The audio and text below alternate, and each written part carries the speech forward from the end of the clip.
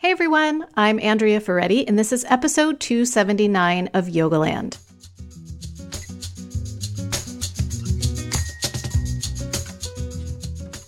Today, my guest is Sarah Kuchera, and we are going to talk Ayurveda. It's been a while since I've done an Ayurveda episode, and I miss it. I miss it so much. So I was really excited to learn that Sarah's new book was recently published. It's called The 7 Ways of Ayurveda. You may remember Sarah from a previous episode where we talked about her previous book, which is called The Ayurvedic Self-Care Handbook. And I went back and listened to that episode when I was prepping for this one. And there's so many good ideas in that episode. You should definitely go back and listen. She talks all about pranic budget. She talks about different times of day and, the different doshas that are dominant at different times of day. This book focuses more on the emotional and behavioral characteristics of each dosha. And she includes not just the 3 doshas, Vata, Pitta, and Kapha, but the 7, right? So because they can pair up. So you can be Vata Pitta or Pitta Kapha, or anyway, you're going to learn all about it in the interview. And I loved the book. Sarah's a great writer. I think she's incredibly skillful at taking all that she's learned from the tradition. And she studied with Dr. Vasant Lad, who is a very well-known traditional Ayurvedic doctor, and really applying it in practical and relatable and understandable ways to our everyday life. So the book covers your kind of stress response according to your dosha, your communication style, how you might interact with other family members, what to do if there's conflict between family members. She also has chapters on your dosha type at work and your dosha type in love. I found all of it to be really insightful and useful, and I always enjoy connecting with Sarah. She's just very insightful, and I know that you will enjoy the interview. Before I jump over to that, I just wanted to let you all know that there's one more training that Jason's going to do in 2022, and that is he's going to rerun his Art of Yoga Sequencing online course in early November. So if you're interested in that, it's really I think his signature course. It's like the most popular one, and it's fantastic. And you can join the waitlist at learn.jasonyoga.com/sequencing. And if you join the waitlist, you will be the first to know when it goes on sale and just what the details are. We're going to run it a little bit differently this year, give you a couple of options. So go jump on the waitlist and you'll get all the info as soon as I get it all together, all gathered together. I will send it out to you. Okay, enjoy the interview with Sarah. It's so good to see you again, Sarah. I was so excited to get a new book from you. Last time you were here, we talked about your previous book, which really focused on self-care and Ayurveda. And this one focuses more on psychology and our mental formations and tendencies, and then our behavior. So what was it that inspired you to do this focus this time? A few reasons. A big one is that I feel like the emotional, mental components are such a big piece within Ayurveda, but they kind of get left out. They really do. Huge. Yeah. Mm-hmm. And it's such a big thing. So, we get drawn into things like food lists and herbs and even like in my previous book, the different rituals and routines, which are really, really wonderful. But then it's like, well, what about everything else that's happening on the inside and all those things that Ayurveda can really teach you? And in that same vein, that too offers another entry point for people. Because if you're not one that wants to modify your diet, or you're not interested in using different oils or spices or herbs or whatnot, then you kind of get left out, right? Like you think Ayurveda isn't for me because I don't want to eat this way. But it's like, actually, there's still a lot of things that you can gain from these different perspectives. So that's kind of those are the biggest pieces. And with that same notion about the emotional things sort of getting left out, is that you can't have physical health without emotional and mental health. You can't have mental health, it's both ways. Yeah. And so I just felt like, it's really time that we look at this in a way, again, that's accessible, that it's not just like an ancient text that's sort of stating things in a way that are still relevant, I guess, but in ways that don't sound as relevant or applicable. Other texts can be a bit more dense to wade through. And I feel like you do such a good job of writing things in a really clear but reflective way. I will say, I agree with you that there really isn't anything else out there that really looks as deeply at things through this lens as this book does. And, in the past, for me, it was always like, oh, okay, Pitta's fiery. So they have like a fiery temper. They're short tempered. La la la. Oh, it was much more generalized. And so when I was reading through, well, first of all, I think I finally identified my dominant dosha, because I was always torn between Vata and Pitta for myself. And I'm like, I'm a Vata Pitta. When I was reading through the different parts, like you talk about, communication style for different dominant doshas and stress, kind of natural stress response. I felt with some of them like you had gotten inside my brain, which is always such an amazing thing when you read something and you're like, oh my God, this is so totally me. So I don't want to get too far ahead of myself. So, it's called The 7 Ways of Ayurveda. And so you kind of start by outlining the 7 possible dominant doshas. Is that? Yeah, the doshic combinations. Okay, the doshic combinations. Okay. So I know we're not going to go through like how to find out your dosha and everything in this interview, because that would take us like the whole interview. And you also have a quiz in the book for people who are curious and, not sure what their dominant is. But I just want to kind of go through them because we will refer to them. So it could be Vata or Pitta, or I don't know if you say Kapha or Kapha. It's Kapha. It's like you have something on your lip that you're trying to get off. Okay, Kapha. Kapha, yeah. Then Vata Pitta as a combo, Pitta Kapha as a combo, Vata Kapha, or tridoshic, the tridoshic unicorn, as you call it. So I have one question, it's like a very self-motivated question, which is, I think of myself as Vata Pitta, and I actually think of my daughter as Pitta Vata, but that isn't a combo. So I'm wondering why that's not a combo, or if it just really falls under Vata Pitta. Yeah. Somehow I knew this was going to be your question. Really? Yeah, I did. That's crazy. Yeah. I think also because as you were talking about the 7 combinations, I felt like inserting myself in a way and saying, however, but there is also this. So if you look at it this way, that Vata, Pitta, Kapha, like if you were to say that you are Vata, you're basically stating that Vata is your most predominant. If you say your Pitta is most predominant. And of course, you still have the other doshas with it. When you say you're Vata Pitta, you're saying that those 2 are most predominant, right? So they are outshining the third. You can be more of one still than the other, but it's like competing. So you're definitely correct in saying like you feel you're Vata Pitta, you feel she's Pitta Vata. That is correct. However, you get into so many nuances. Like it's so hard to sort of explain the difference between like what's a Vata Pitta, what's a Pitta Vata like. Aside from just like you're going to have a few more qualities of one, right? But again, there's still so much more of those 2 than there is a third.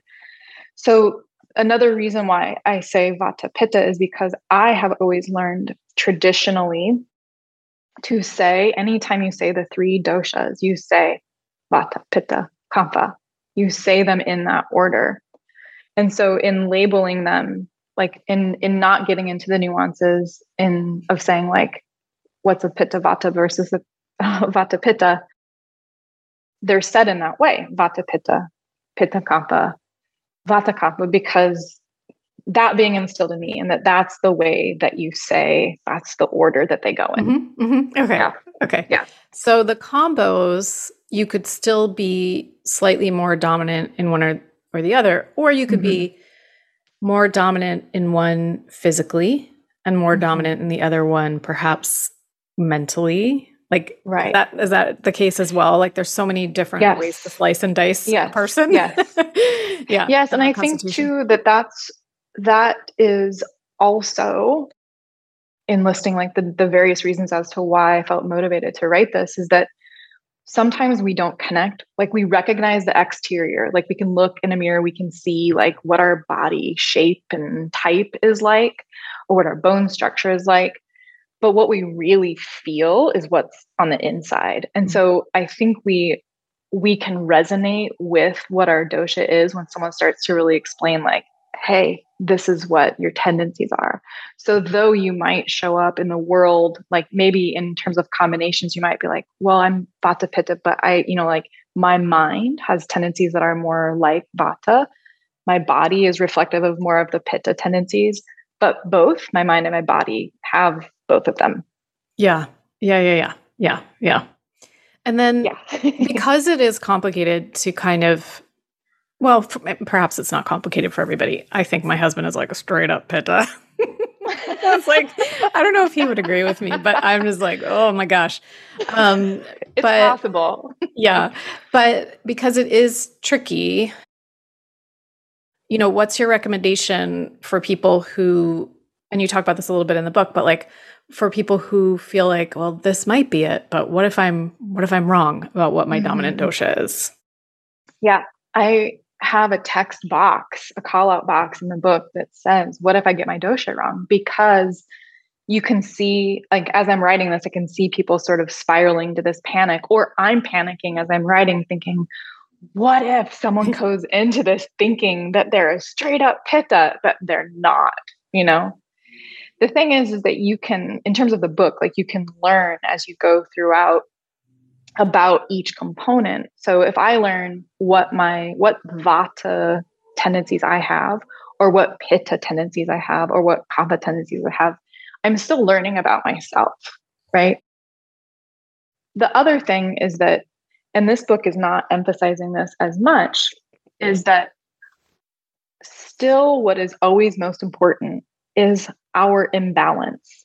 So our dosha is important, our inherent constitution, our prakriti, that which was determined upon conception, how we're going to be. It's like the blueprint. That's most important, or that's important for like understanding what sort of path we might be on.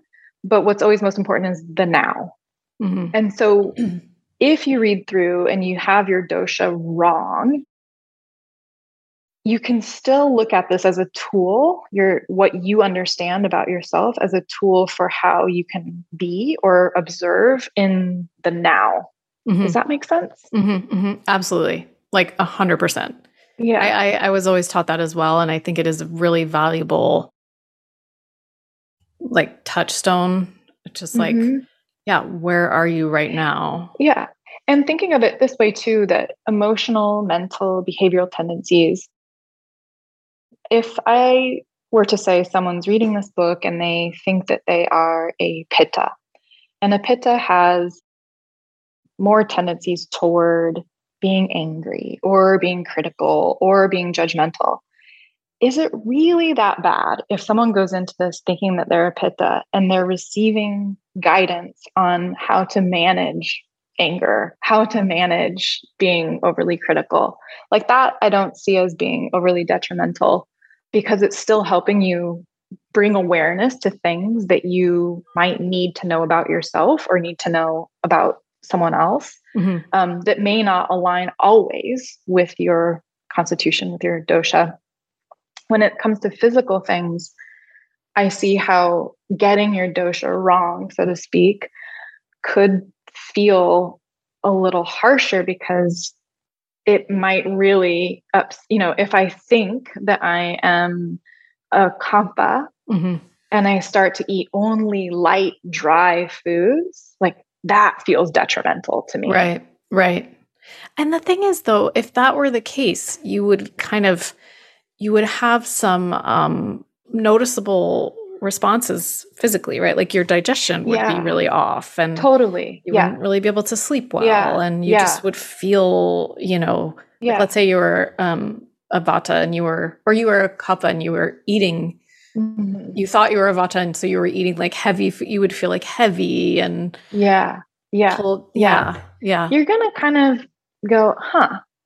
And not that I want someone to do something and feel bad and then say like, but you learned from that, didn't you? But actually you kind of did, like, you sort of learn like, that doesn't work well with me. Mm-hmm, mm-hmm. So I think there's a few things. One is that, okay, if you're worried that you might not have your dosha right, check in with a friend. Like, what do they think?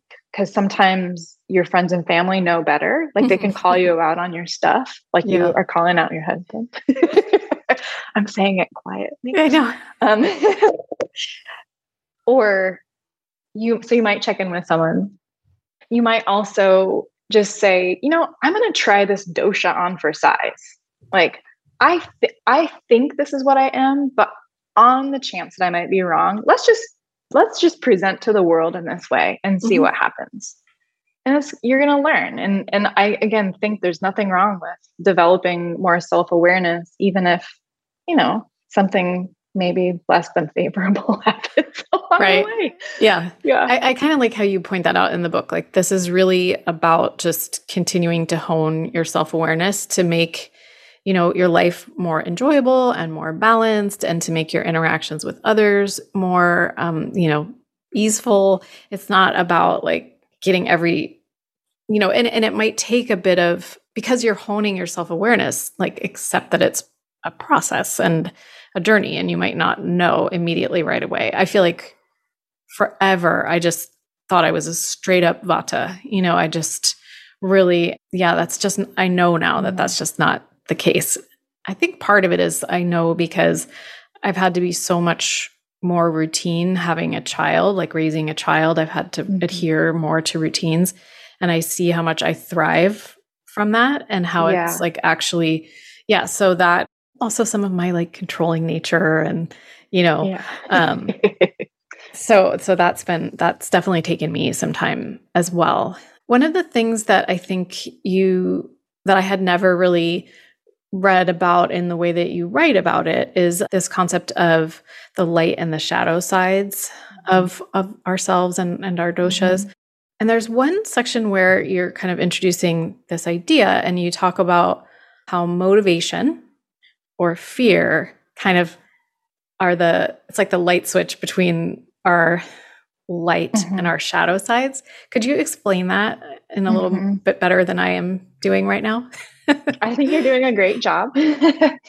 So light and shadow is a gentler way, and I think a more genuine way of saying like what we might call our positive or negative traits, right?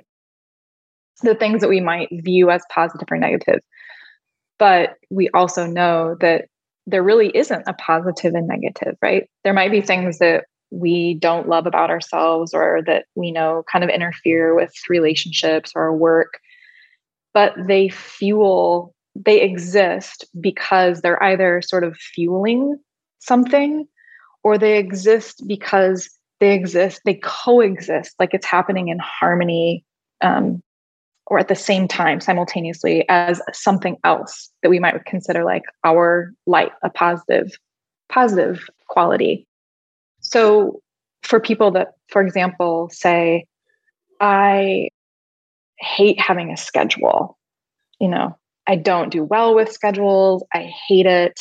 I can't stick to it. I can't get anywhere on time. But that person is also incredibly creative and spontaneous, and has these things that really connect with that same reason that they can't have a schedule. That's that switch that you're talking about. So like the motivation to not have a schedule for these people is that they want to be spontaneous, right? Mm-hmm. Or that they want to do something from what they feel like doing. Like, what does my energy feel like right now? Mm-hmm. And that is absolutely a light, right? That's like their strength. Yeah, it's a total strength. Yeah. And so what gives you your light is also giving you your shadow. Right. Yeah. In the literal sense. And in between that is really like, what is driving you? Like to come back to pittas, I feel like I'm always picking on pittas, but I guess it's just such an easy, it's just an easy one. Pittas have a strong motivation around goals and productivity and just like, the end. They want to see something through. So that motivator really helps them pay attention to details, helps them with focus. But on the shadow side of that is like, they might be workaholics, or they might push people aside or become overly critical because that's what their primary focus is. Right. And at the heart of that drive of being productive is the fear of failure. Right.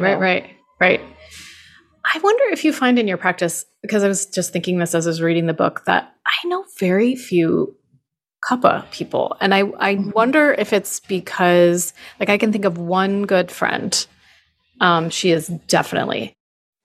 And I wonder if a lot of it is just like cultural, that our society and our culture just doesn't value it so as overtly. So all of the poor Kapha people have to like, shapeshift into being more Pitta or Vata. But what do you see in your own practice when you're meeting people about around Kapha? Probably the least of the dosha I see the least, the prakriti, the inherent constitution I see the least is Kapha. Yeah. Just like Kapha, the other two constitutions or doshas are not like as high, of course, still exist, but it is what I see the least. And I do think that culture has a lot to do with it. Culture in the sense of our society, in just to say like the Western world as one example, but then also like the United States and what our society and as a culture of living here is like, because we don't value the things that are really inherent with Kapha.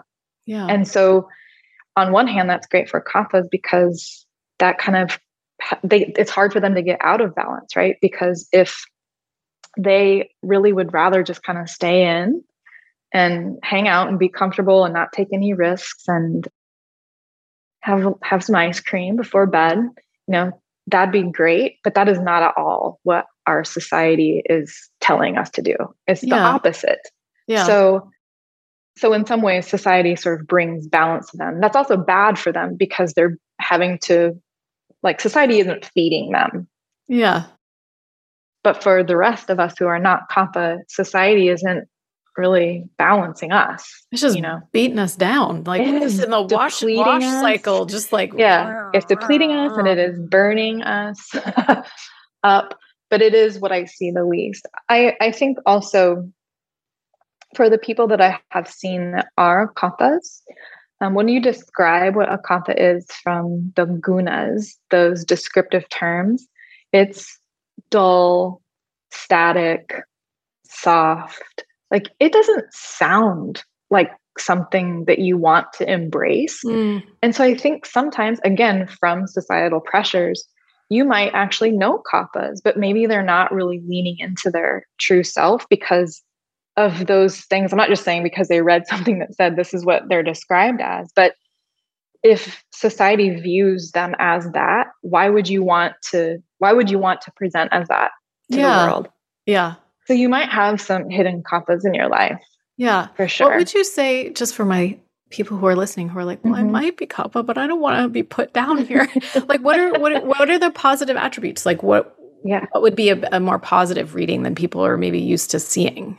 So they're so wonderful. And that's what's so sad about it being viewed as something that maybe like, it's just not revered, I guess. But it's so wonderful because they're the most caring, compassionate, nurturing, like give you the shirt off your back kind of people. They are committed. They are loyal. They're going to stick. And again, like to their detriment, right? They could be used as a doormat because they're so compassionate and like they'll keep coming back because they're so committed to you.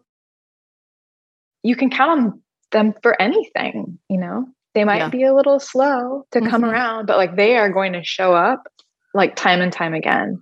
Yeah. They're great. Like it's funny because like I think of the doshas as like children, and I shouldn't really have a favorite dosha. But when you put kapha in with anything, to me, it makes it like, that's like the secret sauce. That's good to know. Yeah. As you were talking about it, I realized my father-in-law is the other kapha I know. And he's just like, he's literally the most solid. He talks a little bit slowly. He moves a little bit slowly. He's really a homebody. I mean, to his detriment, like at this point in life, it's really hard to get him to kind of get moving. But he is the sweetest person. And he's actually also really quiet. So for the longest time, I didn't know his opinion of me at all. And then like if there were family gatherings and like I couldn't make it or something, he would always be the one who was like, "Oh, we missed you. Where were you?" Oh, like he is so sweet. He loves me. It's so sweet. Yeah. And I should also point out, because this book that we're talking about is focusing on the mental and emotional and the non-tangible, I guess. I do want to point out though that kaphas are like the strongest in terms of immunity and the things that they can withstand. Kapha in terms of, there's a word in Ayurveda that's called ojas, which is sort of like our vitality and our health reserves and what makes us like glow and shine. And that is a kapha sort of substance. It's a kapha trait. And so people are very much drawn to kaphas for that. It's like they're like ojas vampires, like coming after their ojas. Like you love being around them because they're going to laugh at everything you say. Yeah. You know, they're going to make you feel good. And it's sort of like you just being around them helps you feed your own ojas because they have so much of it to give. Yeah. Yeah. I wonder if the Buddha was a kapha. Ooh, that's a kapha belly kind of. Right. You know, and just that super open, compassionate, yet grounded energy. Yeah. I mean, not that he always was. Yeah. Right? But like even just the figure of being like this sturdy, steady, that looks very, very grounded and rooted from top to bottom. But like just that anchor, that softness is such a kaphic quality. Yeah. So I want to go back to like the shadow and the light because I'm very curious. I feel like there are so many ways when we start to think about our tendencies, we can get into like trying to fix ourselves. And I don't think there's anything wrong with that, right? Like I was thinking of, I think it was Suzuki Roshi who said, "You're perfect just as you are, and there's always room for improvement," which I think is so funny. Yeah. So like, how do we think about when we think about, you know, our natural constitution and our tendencies, and then we think about the shadow and the light? What do we do with the shadow, right? Like how much does Ayurveda believe in like shifting versus kind of accommodating our shadow sides? If you think of it in the way that I'm just shifting this back to physical to make a quick comparison, that shadow side may be something like, maybe I shouldn't make this comparison, but let's say that you have a more delicate structure. You can't change that, right?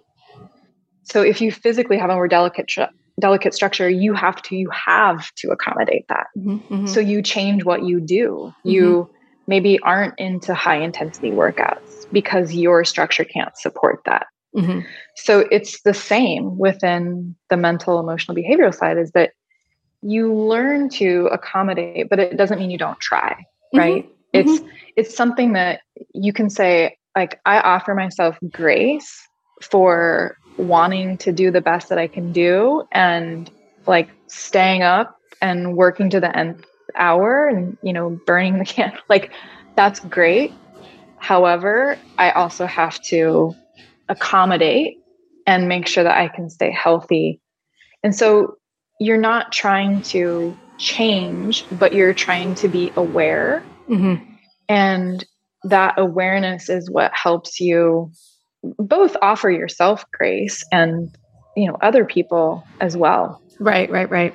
Yeah. I mean, that makes total sense to me. And yes, I mean, the idea is to take what we've got and learn to manage ourselves. Mm-hmm. I don't know. I mean, just, even beyond Ayurveda, I mean, it's like, take what we've got, learn about it, and manage ourselves. And I will say, Jason and I will be married for 14 years in a month. And I think all the time about how he was really the first, intimate relationship that I had, who he just accepted all of me, like all of the, he's never been like, oh, I just wish you weren't so anxious, or, oh, I just wish you could do X, Y, or Z, or I wish you could, I wish you were more athletic, or whatever it was.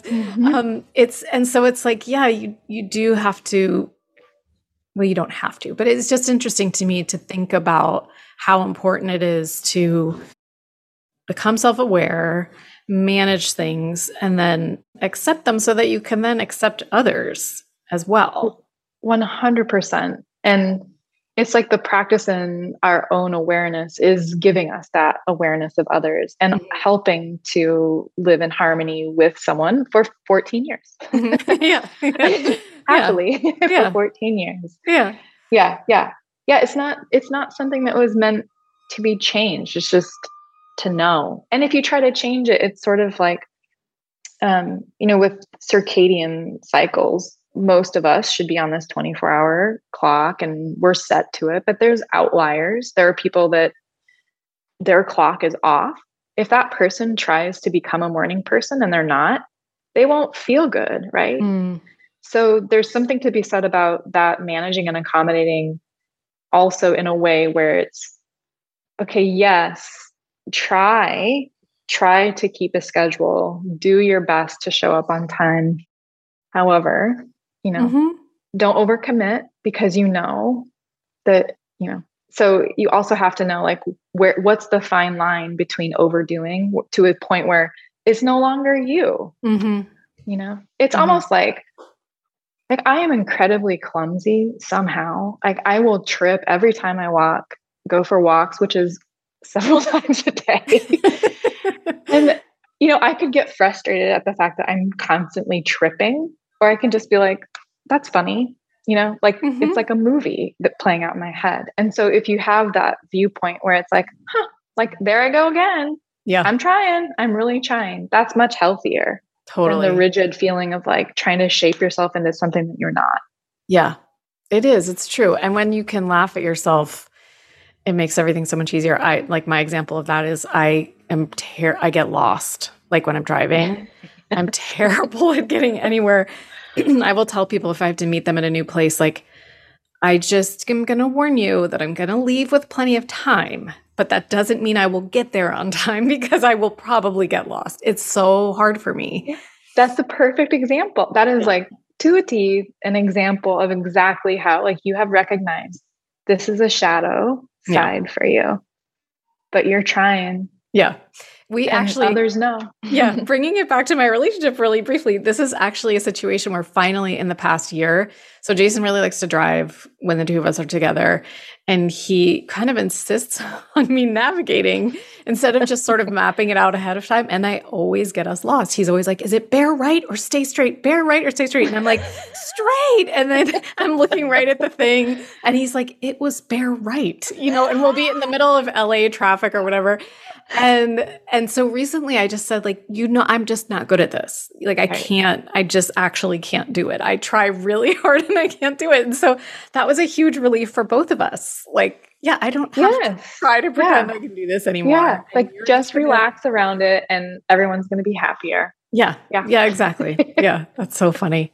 So you do talk about applying all of this information to your life and your work and your love life. We've talked a little bit about kind of like love and partnership, but I really love the idea, especially right now in this post-COVID world, when I think there is more opportunity to create a workplace situation that works for you and your constitution.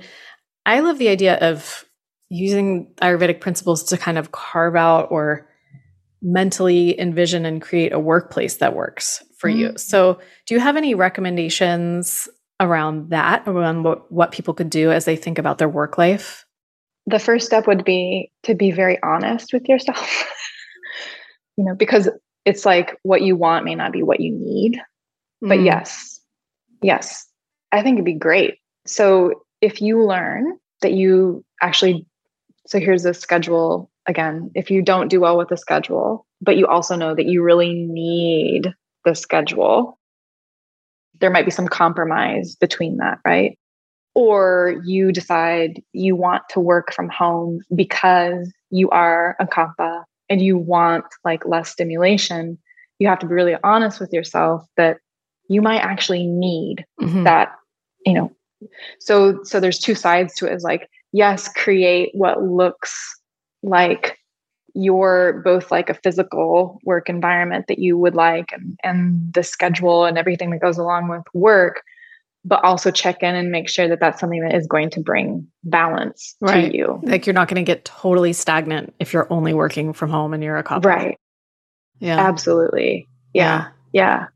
But no, I think it's a great idea. And I think previously you're right in that we might have chosen a job based off of what it was offering, not even about the work itself. Right.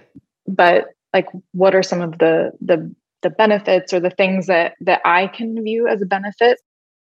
But now you might be able to have both, right? Yeah. You could have the work that you want and have the work environment and the coworkers and the interactions and all of that that you want. But it does come down to understanding for everything you choose, is this bringing balance? Is this feeding you?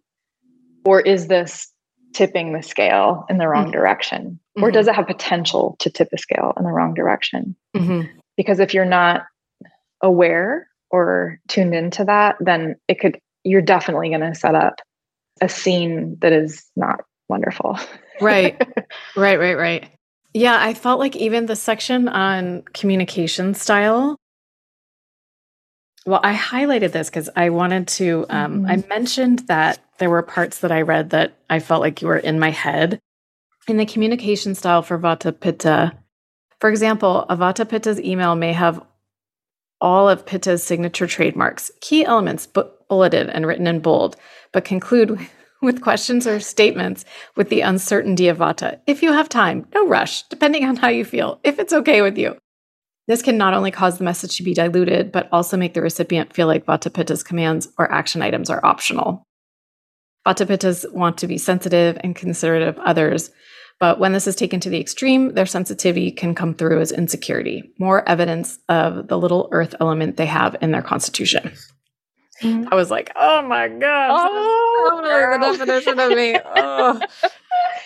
It's like it's like, if it's okay. Like, no worries, no rush, no problem if not.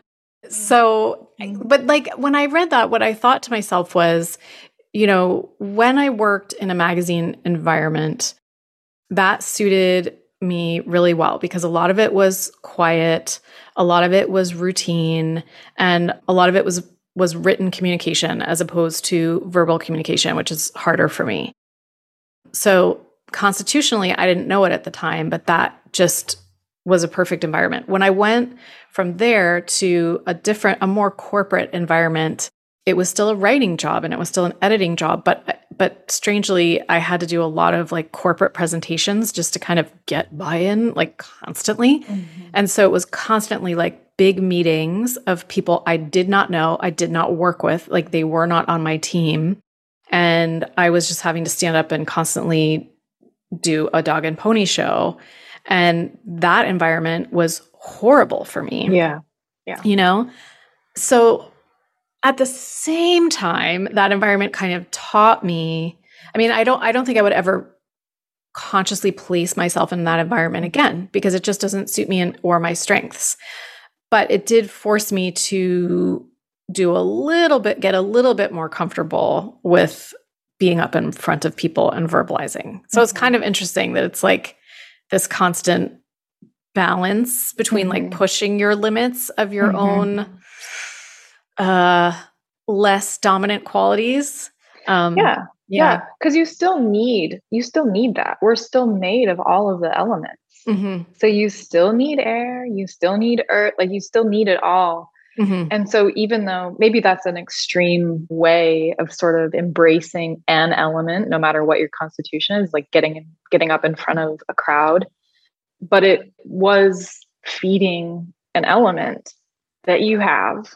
Mm-hmm. It just probably wasn't the biggest, so it was difficult. So it wasn't, you learned from it and it was purposeful, but yeah, we're not going to do that again. Right. No need to do that for the rest of my life. Whereas other people would probably prefer that constant like dog and pony show to sitting down and doing like the routine, quiet, not a lot of razzle dazzle work that I kind of loved to do at that time. The last part that I really am just so wanting to ask you about is the parents and children having opposing doshas. I mean, interestingly, my kid and I probably have the same one. So yeah, I would just love to know, oh my gosh, how we can take all these principles and apply them to our interactions within our families. Mm-hmm. So if we want to talk specifically about like the parent-child dynamic, and the disclaimer here is I do not have children. I have a mostly well-behaved cat. And like, I am not trained to offer like family advice and whatnot. At the same time, I do understand interactions between different constitutions.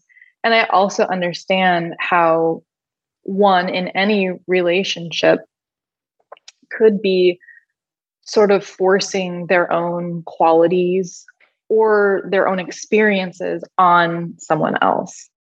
And so to use myself as an example, and this wasn't necessarily like a parenting thing, but more that growing up being really shy, I was always told just get over it, or like, just speak up, speak up. And it's like, I like physically can't speak in this moment. And so would it have been helpful for someone to say like, I understand that speaking up is challenging and don't do it if you're not comfortable. There may be something beneficial that comes out of this if you withstand some of the discomfort, sort of like phrasing it in a different way. Yeah. So for someone who has a different constitution and that is not difficult for them, it would be hard to understand what a child, it's hard to understand what a child is going through anyway, but you have walked the earth in your doshic pants and shoes and hat, and that's how you have viewed life. And so when it comes to looking at how it works for someone else, a child in this way, it's just not going to nurture them in the way that they need to be nurtured. I can think of a specific example too, that I had been working with someone, and in a session, she had said, can I just ask you a question about my daughter? And mind you, this woman that I was working with was more Vata than Pitta, but she was a Vata Pitta. So had sort of like, she had the thin bone structure, was very interested in health and exercise and being on the go and always being around people. And her daughter was Kapha. So the complete opposite. And she wanted her daughter so badly to play sports and to be involved in these things. And she could not understand why her daughter just wanted to read. And so she's presenting like this conundrum to me as if this is a problem. And I'm like, this isn't a problem at all. Yes, I'm sure she needs more encouragement for different things that aren't going to come easy to her. But she's going to be so much happier and healthier if you just let her be her Kaphic self. Yeah. Yeah. So, that seems like that's a very obvious sort of. No, I think that's perfect. Because really when you think about it, there may have been some very positive reasons that the mom wanted the kid to exercise more, right? Like you pointed out that Kapha can get kind of stuck and stagnant. So then with that lens, the mom can say, okay, probably team sports aren't going to be the thing, but like, is there a quiet, thing she could try? Could she try Tai Chi? Could she try yoga? Could she try swimming? Maybe something that's solo, something that's softer. It just gives you that information to put yourself in their type. Totally. Yeah. And to give another example it's not an example I've experienced, but just a hypothetical, that if you have, like you had talked about how the communication piece resonated with you, and it's sort of like, if that's okay, right? So that would imply that there's a little bit of people pleasing tendencies or like some need for validation, right? Yeah. So if your child continues to go out for sports and kind of seems like they're not engaged, and, are they doing it for themselves? Or if and can identify your child has more of these vata pitta like tendencies that sort of cause them to question themselves, but to receive validation from others, and here they're getting this praise. I mean, they may even be good at it. They might be a great soccer player and see you cheering them on, and they don't like it, So if you know that understanding, and that goes back to the motivation piece, and can kind of sort of understand what doshas can do for us in terms of our motivation spheres and light and shadow, and what you can kind of recognize this in your child, then you might have more check-ins with them. Right. Asking them how something feels, or if they really are enjoying it. Right. Yeah. So in that scenario, it doesn't really have as much to do with the parent either having the same or different constitutions. It's more about the parent going, okay, let's just pan out for a second. Let's see, like, what's the track record up to now? Are they worried to tell me that they got in trouble at school? Okay, well, that's, there's some people pleasing in that, right? Like there's some fear around that. So if you can see it, and you can see that there are some patterns, and you can also go, okay, yes, I see what elements that shows me are present in them. What else might be there? Yeah. Or what else what else could I support for this person, for this child? I think it's super important.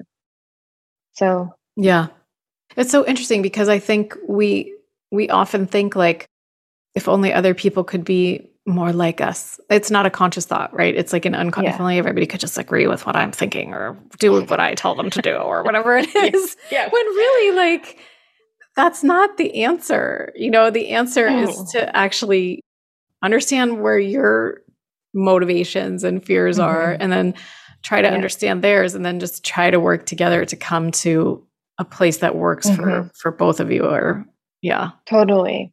I have this, I definitely sometimes think, why wouldn't it have been done this way? When I see something that I think should have been done in a different way. And so I've always had this mantra of like, there must be a reason. Like, there must be a reason why this was this way. I sort of sort through like every scenario. No, that's a really good, right? Yes. There must be a reason. That it may not be my reason.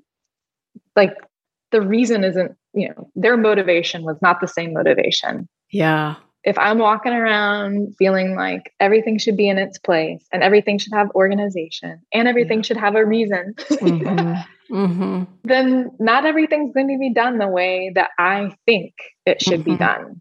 Buildings aren't going to be made the way that I think they should be made. Like, like it's schedules, oh my gosh, that's huge. Nothing is going to be like that. Nothing will be. So if you can kind of go, okay, there must be a reason. And that's kind of what understanding your dosha and other people's dosha is really all about. Like, there must be a reason. There must be a reason why I can't let this conversation go. Like, there must be a reason why I'm ruminating on this. There is a reason. There's a reason. That's such a compassionate little phrase right there. I'm going to use that with my kid, because she's just getting to the age, she's a tween.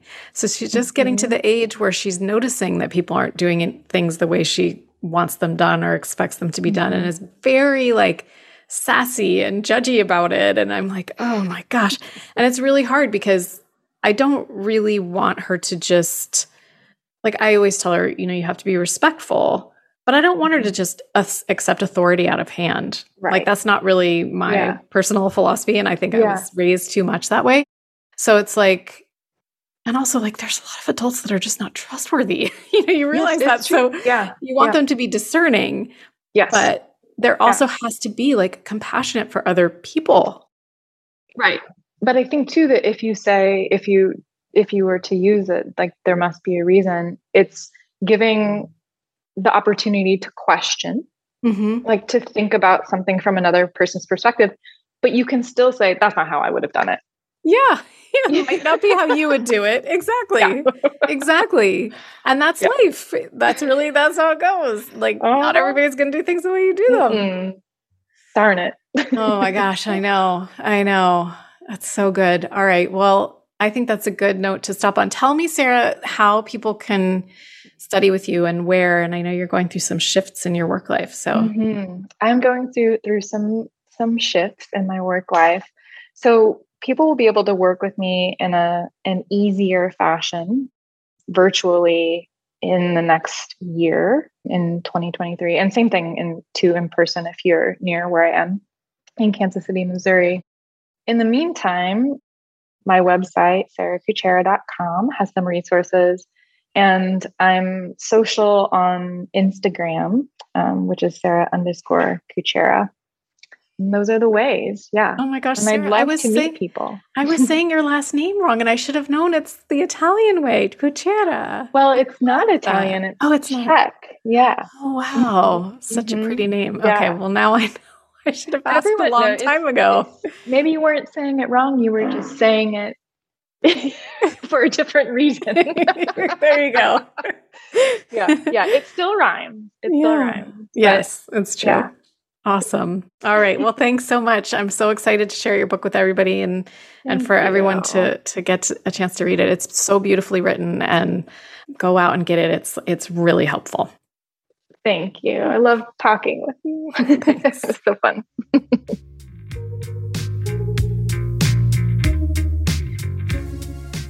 Thanks as always for listening. I hope you enjoyed connecting with Sarah a little bit, and I hope you go out and get her book.